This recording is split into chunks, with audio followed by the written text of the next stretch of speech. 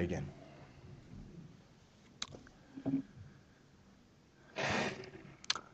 Lord God, we thank you that you have given us this portion of Scripture, that we might see clearly who Christ is, that we might see clearly who in Christ are and who you have called us to be.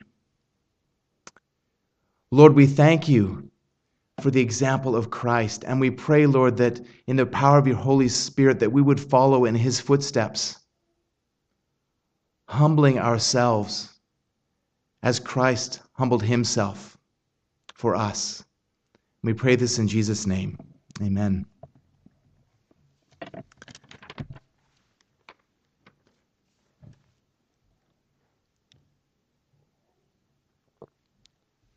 With John chapter 13, we've now reached the end of the public ministry of Jesus. Apart from a few words to those who arrest him and to those who examine him, his public teaching is now over. And John devotes the remainder of his gospel account to the ministry of Jesus and to his disciples and the events leading up to the crucifixion and those immediately afterwards. What Matthew and Mark and Luke do in 3 chapters, John fills 8 chapters to do, the entire second half of his gospel account. The emphasis in the remainder of John's gospel account is on the love of Jesus and his loving relationship with his Father in heaven and with his people. Of the 35 times that the Apostle John uses the word love in his gospel account, 32 are in these 8 chapters. And this passage serves as the perfect follow-up to what Jason taught us last Sunday from 1 Corinthians chapter 13, the love chapter from 1 Corinthians, where Jason exhorted us as men and women in our marriages to live out the service and love that we have been called to in Christ. And that that call to love is not just for husbands and for wives, but to all of us. To all of us. We are called to love one another with the type of love with which God has loved us. And so in this chapter, Jesus humbles himself in an unprecedented way. And people in our culture have a natural affinity. They appreciate displays of humility, maybe because it's so very rare in our culture. I think that's one of the reasons why people love Prince William and Kate, because of their apparent willingness to live like common people. They don't have servants, and the media is full of images of them doing regular everyday things, like pictures of Kate shopping at a local grocery store. And it's really brilliant publicity. And I think it's very well scripted in order to get people back to appreciating the monarchy. But in this chapter, in John 13, Jesus Christ, the King of Kings and Lord of Lords, God the Son, takes on the garb of a servant and washes the smelly, dirty feet of his disciples. Never had someone so high humbled himself so low. Now, foot washing isn't really something that's done in our culture. Of course, in those times, people wore sandals, and people wear sandals today. But we need to remember the fact that in those days, there were no paved streets. We also need to remember that there were a lot of animals around, and that people didn't pick up after those animals. Enough said, people's feet were dirty and smelly. I think you're going to get the picture, but even today, people's feet aren't usually their best asset. But back then, people's feet were particularly gross. And when a guest would arrive at the host's house, the host it was traditional that the host would offer a basin of water for the guest to wash their feet. And if they had servants, the lowest slaves in the house, would perform that function, washing the feet of the guests. But again, this is not something that just any slave would do. This was for the lowest of the slaves. If a Jew had Jewish slaves, a Jewish slave was not ever commanded to wash the feet. It was reserved for Gentile slaves, those who were lower. But even to this day in the Middle East, people's feet are still considered filthy. You might remember a few years ago when an Iraqi reporter threw his shoes at George Bush. This wasn't just because he wasn't just making a statement about well, I just don't like you. He was saying, I hate you. This was the most base form of insult that he could offer was to throw his shoes.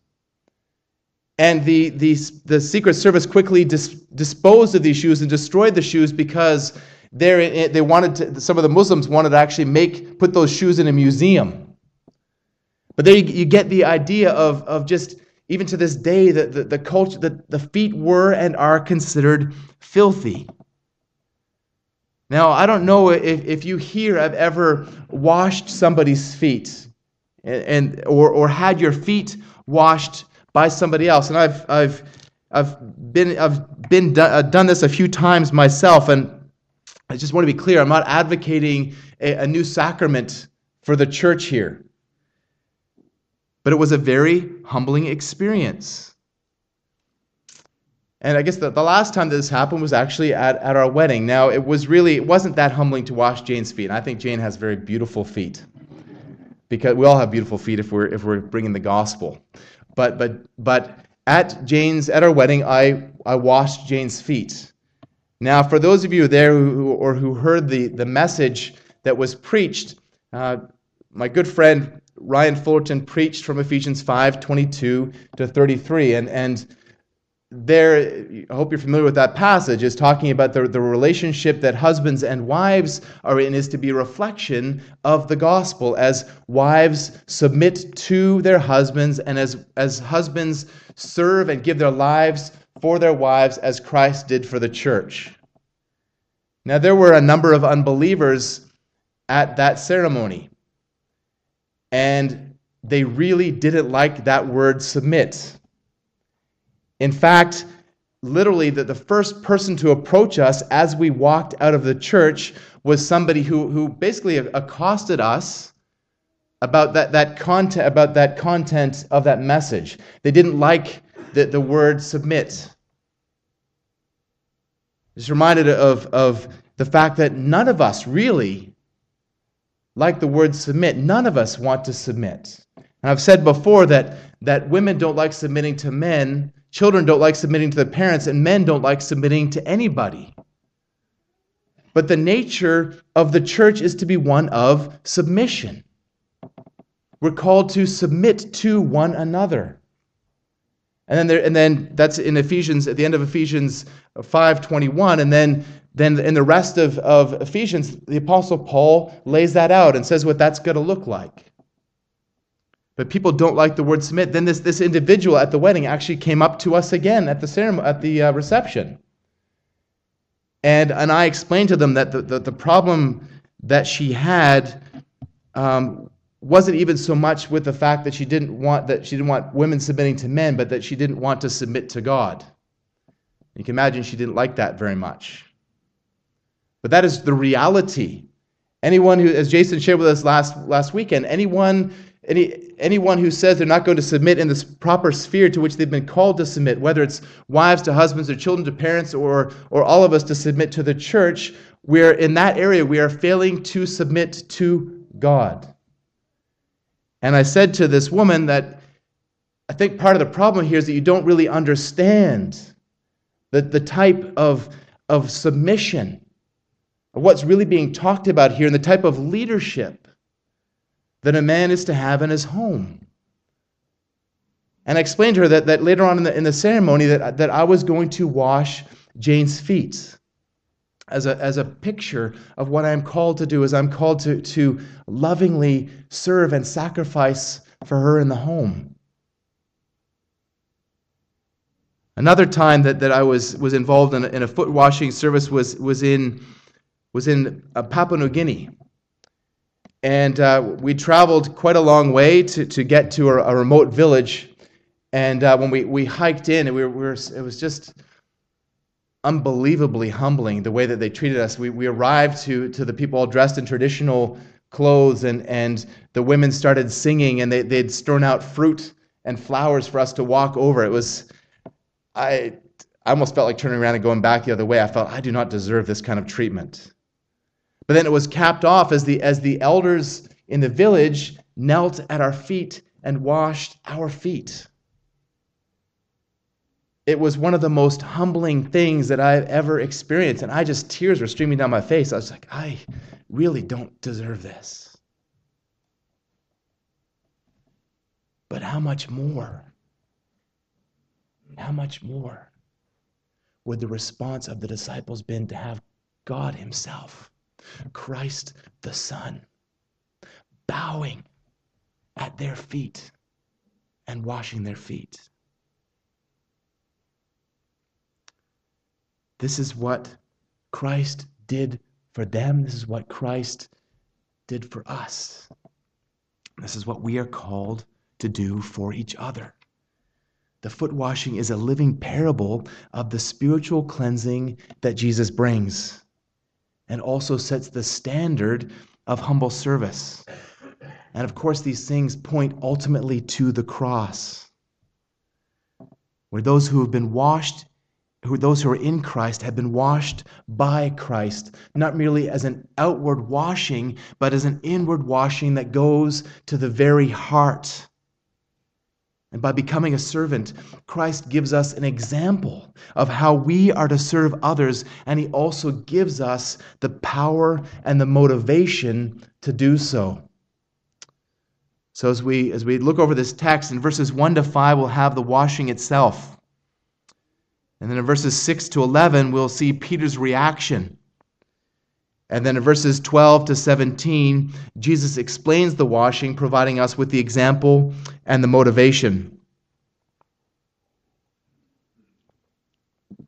So first of all, in verses 1 to 5, we have the washing. Now John, as he does so often in his gospel account, here gives us a time stamp. He tells us that it is before the feast of the Passover. Now, the synoptic Gospels, Matthew, Mark, and Luke, describe the same events, but they focus on different details. They don't focus on the foot washing. And John doesn't mention the implementation of the Lord's Supper. And some liberal scholars suggest that there's a discrepancy between the synoptic Gospels and John's Gospel, and they focus here on the timing. The synoptic Gospels describe the Last Supper as a Passover meal, while John explains that Jesus died as the Passover lambs were being slaughtered. Now we know that Scripture never contradicts itself, so there has to be an explanation. And many authors have proposed all kinds of different theories in order to explain it, but I believe the simplest and the most likely explanation for this is proposed by D.A. Carson, who says that the phrase before the feast of the Passover refers only to the foot washing itself and not to the discourses following the meal. And he says that this fits with John's purpose in developing the Passover theme that's there throughout John's gospel account. And here specifically linking it with the foot washing, which ultimately points to the crucifixion. So remember the link that is between the cleansing and the Passover that John gave us back in chapter 11, verse 55. Now the Passover of the Jews was at hand, and many went up from the country to Jerusalem before the Passover to purify themselves or to cleanse themselves. So at the time of Christ, the Passover was seen, and participating in the Passover was seen as participating in a ritual cleansing. And of course, the Passover refers back to Exodus, when the Jews were to put blood on the doorposts of their homes and to eat the sacrificial lamb, so that the destroyer would pass over and would not kill their firstborn when he killed all of the firstborn of Egypt. And all of those things pointed to what was coming, which we're going to talk about over the next several weeks, the crucifixion of Christ. And this event that we see here this morning, this washing of the feet, points to the crucifixion of Christ. So when we consider these things, we have to always keep one eye on the fact that Jesus was the lamb that was led to the slaughter, stricken for the transgression of his people, Isaiah 53, verses 6 and 7. So the events of chapter 13 take place, as R.C. Sproul describes, under the shadow of the cross. Jesus knew that his hour had come to depart out of this world to the Father. Now we've seen again and again how the Jews had wanted to kill Jesus, but the hour had not yet come. Now it has come. Jesus was about to be crucified. But it wasn't just for the time hadn't come just for Jesus to depart. The time hadn't just come for Jesus to be crucified, but notice that the time had come for him to depart out of this world and to the Father. He was going out of the world, but he was going to the Father. Jesus was leaving. He was going home. We see the same thing in verse 3. He had come from God and he was going back to God. Now, Jane and I are about to become parents, Lord willing. And I am extremely excited about becoming a dad. But I have to say that I have some apprehension about the delivery. I'm concerned about what Jane has to go through. But really, I have the easy part in all of that. And I've wondered sometimes why a woman who has gone through the pain of childbirth and labor would ever do it again. I'm really surprised that there are not a lot more only children in the world. But women say that the pain of childbirth pales in comparison to the joy of having a child. And Jesus uses this very analogy in John 16:21 to describe how the rejoicing of the disciples after his resurrection will eclipse the anguish that they feel at his crucifixion. He says, when a woman is giving birth, she has sorrow because her hour has come. But when she has delivered the baby, she no longer remembers the anguish for the joy that a human being has been born into the world. Jesus knows that the pain that he is about to experience is unprecedented. Just consider Gethsemane. And that the anguish that he experiences he's about to face the cross is so much that he sweat drops of blood. He knows what's coming. He knows not only the physical pain, but he knows that he is going to feel the weight and the guilt of sin. He knows that the Father is going to pour out his wrath on him. He knows that for the first time in history that there's going to be separation in the Godhead as the Father turns his back on the Son. But he knew where he was going. And it made it all worthwhile. What he was doing out of love for the Father and out of love for his people. And he knew that there was no other way. He knew that those things had to happen. And he knew that for the joy that was set before him, he endured the cross, despising the shame, and is seated at the right hand of the throne of God. He did it as the ultimate fulfillment of the great commandment, loving the Lord with all of his heart, all of his soul, all of his mind, and all of his strength, and loving us as himself. He loved his own who were in the world. He loved his own who were in the world by choosing them out of the world. John 15:19. His focus was on those that the Father had given him, on those that he loved intimately. He would make the ultimate sacrifice for his own people. He would lay down his life for his own sheep. And John tells us that he loved them, he loved his people to the end. Now, whether John is speaking here temporally, that Jesus loved them to the end of his earthly ministry, or qualitatively, that he loved them to the extreme, the message is the same. Jesus is faithful. Jesus is faithful. Jesus is faithful to the end of eternity, and Jesus is faithful to the uttermost.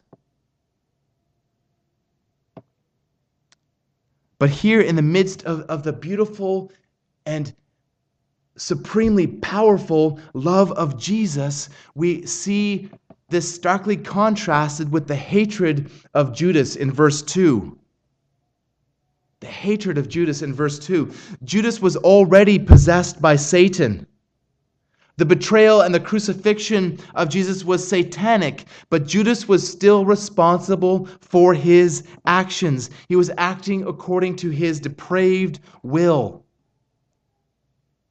But as wicked as Judas was, Jesus still chose him, not for salvation, but as the instrument for the fulfillment of God's plan. In John 6 verses 70 and 71, Jesus answered them, "Did I not choose you, the 12, and yet one of you is a devil?" He spoke of Judas, the son of Simon Iscariot, for he, one of the 12, was going to betray him. Beloved, God is sovereign, but he is never the author of sin. God is sovereign, but Judas is still responsible. Jesus was delivered up according to the definite plan and foreknowledge of God. But you crucified and killed him by the hands of lawless men, Peter says in Acts 2:23. God is not the author of sin. No one can ever say that God made them sin. Judas can never say that God made me do it. Judas can never even say the devil made me do it, because Judas was complicit. Nobody twisted Judas's arm. He did all that was according to his wicked heart. James 1:13, "Let no one say when he is tempted, I am being tempted by God, for God cannot be tempted with evil, and he himself tempts no one." The 1689 London Baptist Confession of Faith says it like this: "God hath decreed in himself from all eternity, by the most wise and holy counsel of his own will, freely and unchangeably all things, whatsoever comes to pass, yet so as thereby God is never the author of sin, nor hath fellowship with any therein." God is neither the author of sin, nor hath fellowship with any therein. But here we have Jesus choosing Judas.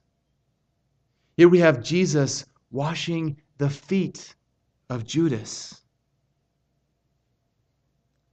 The events that are about to take place, this humility and the service that Jesus was about to exhibit, the foot washing, and let alone the crucifixion, is grounded in the knowledge of who Jesus was. Jesus was able to do these things because of who he was.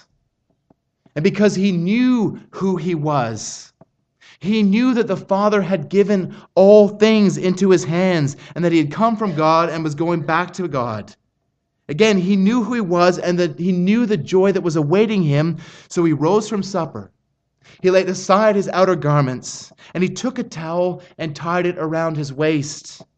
Then he poured water into a basin and began to wash the disciples' feet and to wipe them with a towel that was wrapped around him. Jesus was dressed like a slave. Jesus was performing the function of a slave. What a contrast to what we saw of Jesus in John chapter 12, where he's riding into the city and the triumphal entry. Now, of course, even there, his humility was even evident there, as he's not riding on a war horse, but riding on a lowly donkey. Even there, his humility is evident. But there, as the crowds are chanting, "Hosanna! Hosanna," they're calling out his praises. And here, He's performing the function of a slave. Please turn your Bible to Philippians chapter 2. Philippians chapter 2, verse 6.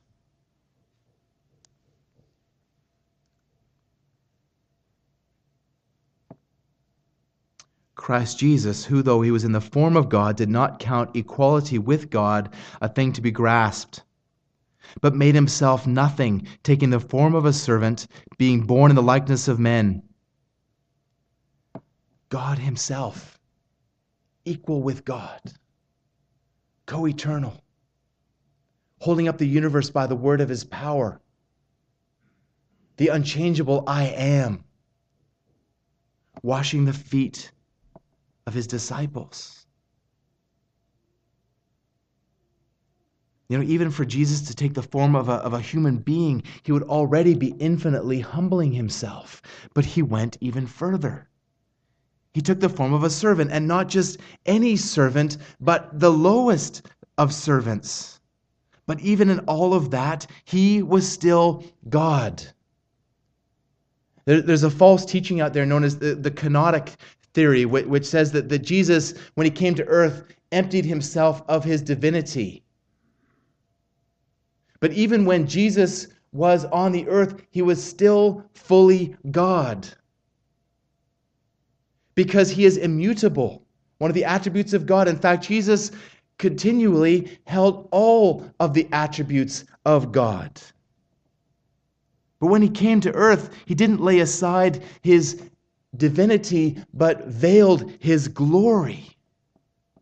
He veiled his glory.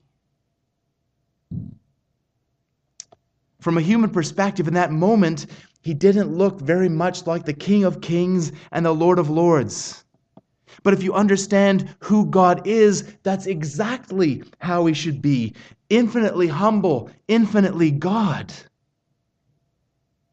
Infinitely humble, infinitely God. But this wasn't an end unto itself. Jesus humbling himself, taking the form of a servant, he wasn't setting up, as I said earlier, wasn't setting up some new sacrament. This washing of the feet wasn't salvific. It was pointing to the fact that Jesus was going to humble himself even further. Look at Philippians 2:8. And being found in human form, he humbled himself by becoming obedient even to the point of death, even death on a cross. The most shameful of possible deaths. A Roman citizen could not be crucified because it was considered such a lowly death. It was humiliating.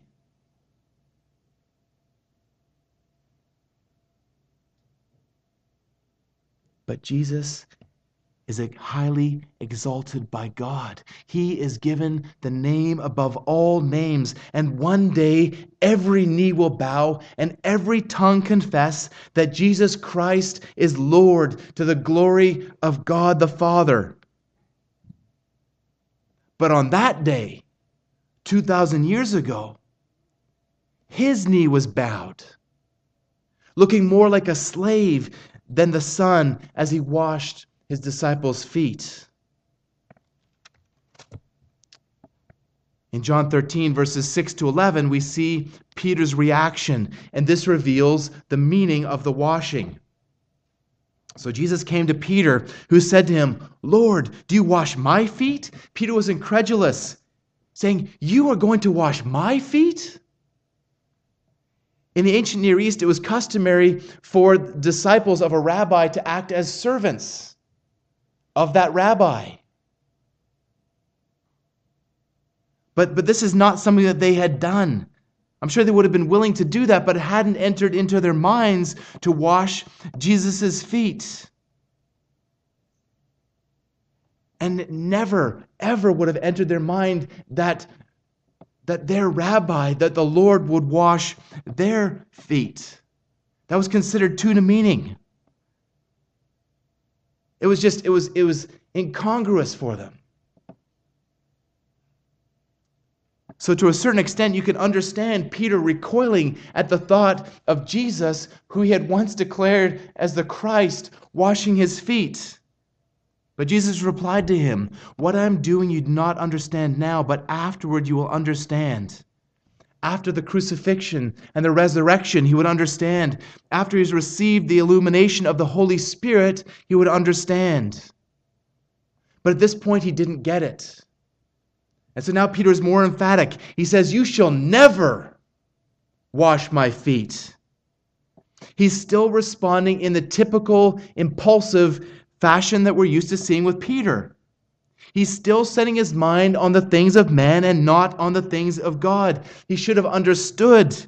"For my thoughts are not your thoughts, neither are your ways my ways, declares the Lord. For as the heavens are higher than the earth, so are my ways higher than your ways, and my thoughts than your thoughts." Isaiah 55, 8 and 9. MacGregor observes that Peter is humble enough to see the incongruity of Christ's action, yet proud enough to dictate to his master. So Jesus answers Peter, "If I do not wash you, you have no share with me or no part with me." Now, of course, foot washing is not a requirement of salvation. Jesus is pointing here to the fact that it is only those who are cleansed by him, who have had their sin washed away by him, who have fellowship with him. But included here is the idea of that of inheritance. It is only those who have been washed by Jesus who share in his inheritance. Hendrickson explains that believers are joint heirs with Christ, but if Christ does not wash Peter, the latter will not share with the former. But again, we see Peter's impulsiveness. He's always a man of extremes. Now he goes to the other end and he says, "Lord, not my feet only, but also my head and my hands." Peter sees his sinfulness. He sees his need of Jesus, but he still doesn't understand. He's still not willing to let Jesus do it his way. So Jesus tells him, "The one who has bathed does not need to wash except for his feet, but is completely clean." Leon Morris explains that the imagery is that of a man going to a feast. The man bathes at home. But then when he walks to the place where the feast is being held, he doesn't need to have a whole bath again. He just washes his feet. And then he is considered totally clean. And Jesus relates this to the spiritual condition of those who are cleansed by him. This is yet another double meaning typical in John's gospel. Jesus is not just referring here to the external filth on somebody's feet being washed away, but having the filth of our sin washed away. Those who are cleansed by Christ are completely clean.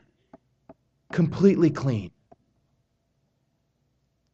Have you thought lately about all that you have been forgiven of? Every lie, every impure glance, every proud thought, every selfish deed. If you are in Christ, all of those things have been completely forgiven. Completely forgiven. But that's not all. Those who are cleansed by Jesus are permanently clean. Permanently clean. The cleansing is a once for all cleansing. Once for all.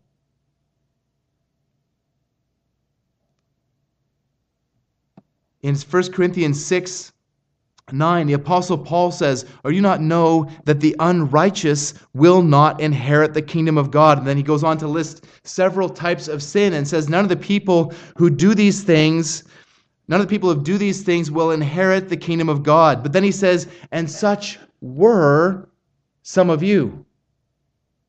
Such were some of you, but you were washed, you were sanctified, you were justified in the name of the Lord Jesus Christ and by the Spirit of our God.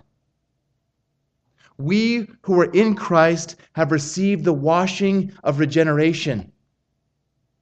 Every sin that we have ever committed and every sin that we will ever commit has been washed away by the blood of Christ.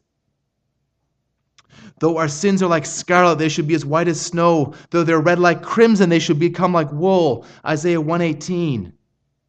Once again, God's ways are not like our ways. The only way that we can be cleansed is through the crucifixion of Christ. Only God could conceive of his people being washed by blood. But even here in the midst of this beautiful illustration, we again see a stark exception. Turns again to Judas, where Jesus says, "You are clean, but not every one of you." And John tells us what Jesus meant, for he knew who was going to betray him. That's why he said, "Not all of you are clean." Next week we'll look at this in more detail, Lord willing, but down in verse 18, Jesus says, "I'm not speaking of all of you. I know whom I have chosen, but the scripture will be fulfilled. He who ate my bread has lifted his heel against me." So again, Jesus chose Judas not in the salvific sense, but chose him as a disciple, knowing full well what was in Judas's heart and knowing full well what Judas was going to do. You know, it's really easy to serve people when they serve us back. It's easy to do that. It's easy to be kind to people when they're kind to us. It's easy to show respect to people when they show respect to us. But here, Jesus washes Judas's feet. You can't do that apart from the power of the Holy Spirit. We can't serve people who shamefully mistreat us, people who hate us, people who make our lives difficult. We can't do that unless the Holy Spirit is at work in our hearts. But beloved, we can't even serve people who are nice to us with the right heart, unless the Holy Spirit is at work in our hearts. Remember what Jason talked about last week with the return on investment principle. And so many of us we do what we do in order to get something back.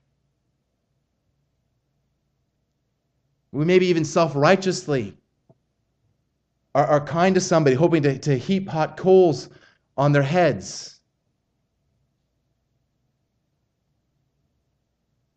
But if the Holy Spirit is not at work in your heart, you can't love in this way. What a powerful testimony of the profound love of Jesus. D.A. Carson points out that no rite, even if performed by Jesus himself, ensures spiritual cleansing. Washed Judas may have been, but cleansed he was not. Nothing external can save you but Christ himself. Good works can't save you. Baptism can't save you. Communion can't save you. Only being washed by the atoning sacrifice of God the Son can save you. And that's the meaning. That's what this pointed to. And finally, in verses 12 to 17, Jesus explains the washing. After washing their feet, Jesus dressed and sat down again and asked them, "Do you understand what I have done to you?" Of course they didn't understand yet. But Jesus here provides the example in verses 13 to 16 and the motivation in verse 17. He says in verse 13, "You call me teacher and Lord, and you are right, for so I am. If I, then, your Lord and teacher, have washed your feet, you also ought to wash one another's feet. For I have given you an example that you should also do just as I have done to you. Truly, truly, I say to you, a servant is not greater than his master, nor is a messenger greater than the one who sent him." Now again, I'm sure that they would have been willing to wash Jesus' feet. But would they have been willing to wash each other's feet? Not a chance. Luke tells us that right after the Last Supper, a dispute arose among them as to who would be regarded as the greatest. But Jesus said that the leader was to be the one who serves. And Jesus did just that. He was among them as the one who serves. Luke 22:27. And as such, Christ is our example. We are called to the same thing. Now, of course, Jesus as God is infinitely higher than we are, and as going to the cross went infinitely lower than we can. But we are called to this. We are called to set Christ as our example and to walk in his footsteps. Now, of course, we don't go around washing each other's feet anymore. But how would God have you serve one another? What would this look like in your particular context? Husbands, Jason challenged us strongly last week. We are to love and to serve our wives. In your context, how can you wash your wife's feet? What would it look like in your home? Maybe taking the time to sit down and ask your wife how her day was. Maybe planning special times together. Maybe making efforts to build relationship with her family. Or planning out special times together. Or helping out with the dishes. Or picking up your socks. Or closing cupboard doors. What would that look like in your home? How would... Jane's laughing because she knows that I don't do that very well. What would that look like in your home? Wouldn't that be a beautiful conversation for you to have with your wife, husbands? To ask them, how can I serve you in our marriage? How can I serve you? And I hope that that's not just a conversation you're going to have as a one-off and then just tick the box and move on. I hope this is a regular conversation. Husbands, I hope that you will do what we were exhorted to do last week and become students of your wives so that you will just know, without her even having to say anything, how you can wash her feet in your home. Wives, how can you wash your husband's feet? Maybe by having the house tidy when he gets home, or initiating special times with him, or baking a special treat for him in the oven so that he gets home to a nice smell of baking in the house. Children, how can you wash your parents' feet? Maybe by cleaning your room. Or washing the dishes without even being asked to do it. Or being kind to your siblings. How's that going to look in your home, in your particular circumstance? But it's not just in families that this is to take place. This is to take place in our church family as well. Brothers and sisters, how can we wash each other's feet? Maybe by visiting somebody who's sick and can't make it out to church. By praying for one another. By helping somebody with their yard or their housework. By offering to look after their kids so that they can have a special night out. You know, maybe in some cases our hearts need to change here. Maybe our hearts need to change. It's not enough just to do those things. It has to come from a heart of submission, love to God, and love to the other person. But we can't do that, can we? We cannot change our hearts. The Holy Spirit does that. By God's grace, we cry out with a heart of repentance, seeking forgiveness for the myriad ways that we fail in this. Do you think this is a prayer that God is not going to answer? If you ask God to help you to love and serve others more, do you think that's not something that He is going to joyfully give you? Again, this is not a mere outward service. This has to come from the heart. In the Roman Catholic Church, there's an annual Mass where the Pope washes the feet of 12 men. You can see pictures online of Pope Francis washing men's feet. This has been a tradition for centuries. But Calvin says of this, when they have washed 12 men's feet, they cruelly torture all Christ's members and thus spit in the face of Christ himself. Anytime we serve with an outward service that doesn't come from a heart of love to God and other people, it's hypocrisy.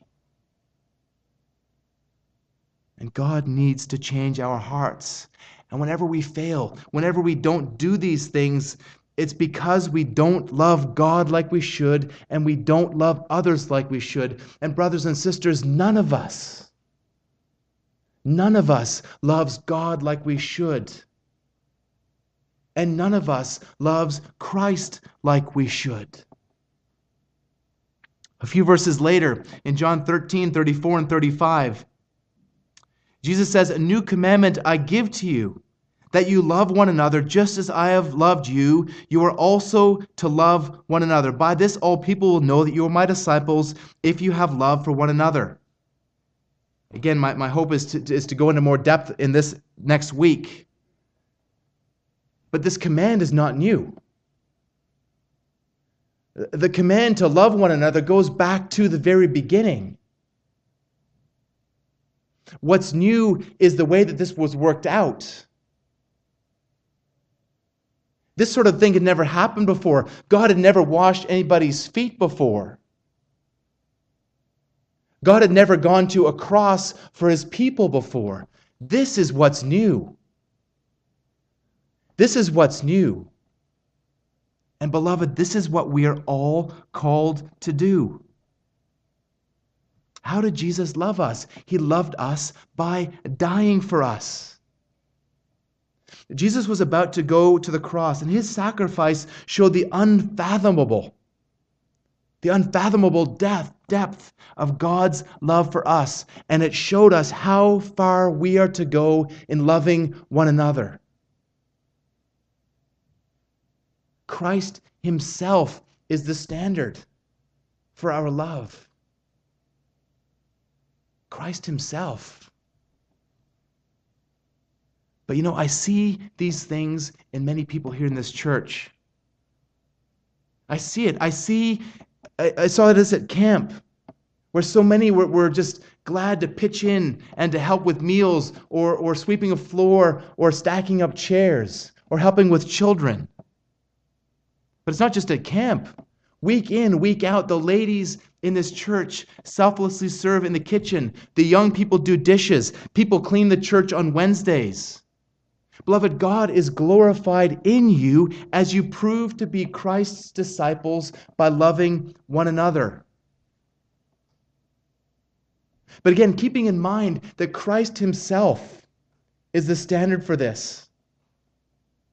And our complete inability to do this in our own strength. We remember that Christ also provides the power to do it. Beloved, when we were cleansed by Christ, once for all, we're not just cleansed from past sins. We're cleansed so that we can live a life of obedience to God and to grow in love for God and other people, knowing that Christ fills up all that is lacking in our love and service.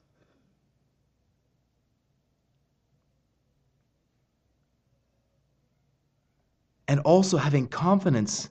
Remember back in Philippians 2, in verse 8, verse 6, Paul exhorted us to have this mind in ourselves, which is yours in Christ Jesus. Think about that. He exhorted us to have this mind, which is ours. Have the mind that's ours already. If you are in Christ, this mind, Christ's mind, who though he was God himself, humbled himself by becoming a man, humbled himself lower, by becoming a slave, humbled himself lower in the crucifixion. Beloved, this mind is ours in Christ Jesus. We have been given the ability. Christ has cleansed us so that we can serve each other from a heart of genuine love for God and love for others. But you know what? That's not even all. Christ also provides the motivation. Verse 17. He says, "If you know these things, blessed are you if you do them." It's not enough just to agree that you are called to serve others. You actually have to do it. Luke 11:28. But he said, "Blessed rather are those who hear the word of God and keep it." James 1:22. "But be doers of the word and not hearers only, deceiving yourselves." Again, it's not enough just to agree with these things. You have to do them. And there is a blessing in doing them. There's a blessing in doing them. But again, reminded of what Jason shared with us on Friday night, that we have already been blessed. We have already received the most incredible blessing that we will ever receive. We are in Christ. We have received Christ himself. He is our treasure. We have, as Jason said, we've already been paid in full. We've already received Christ. So now we're free to pour ourselves out in service of other people. But Jesus says here that there's a blessing. There's an added blessing for those who do these things. Now, I'm not wanting to endorse playing the lottery, but the Powerball jackpot is over $200 million. $200 million. That would be completely and utterly life-changing. If you were to receive that, and not necessarily for the best either, but if you were to receive $200 million, your life would change. Your life would change. But what a lot of people don't consider is the fact that if you had $200 million in the bank, now I'm not really good at math, but the way I understand it, that would be $2 million just of interest, even just in the first year. $2 million just of interest. But again, even receiving that $2 million is not the focus. If you received it, the focus would be on the $200 million. The focus is on what you've already received. We've already received Christ. But there is blessing. There is blessing in obedience. There's blessing from God himself as we're blessed with a closer relationship with him. As we're blessed with a closer relationship with others. As we're blessed with seeing God glorified. As we're blessed with seeing non-Christians converted when they see our example. There is blessing in doing these things.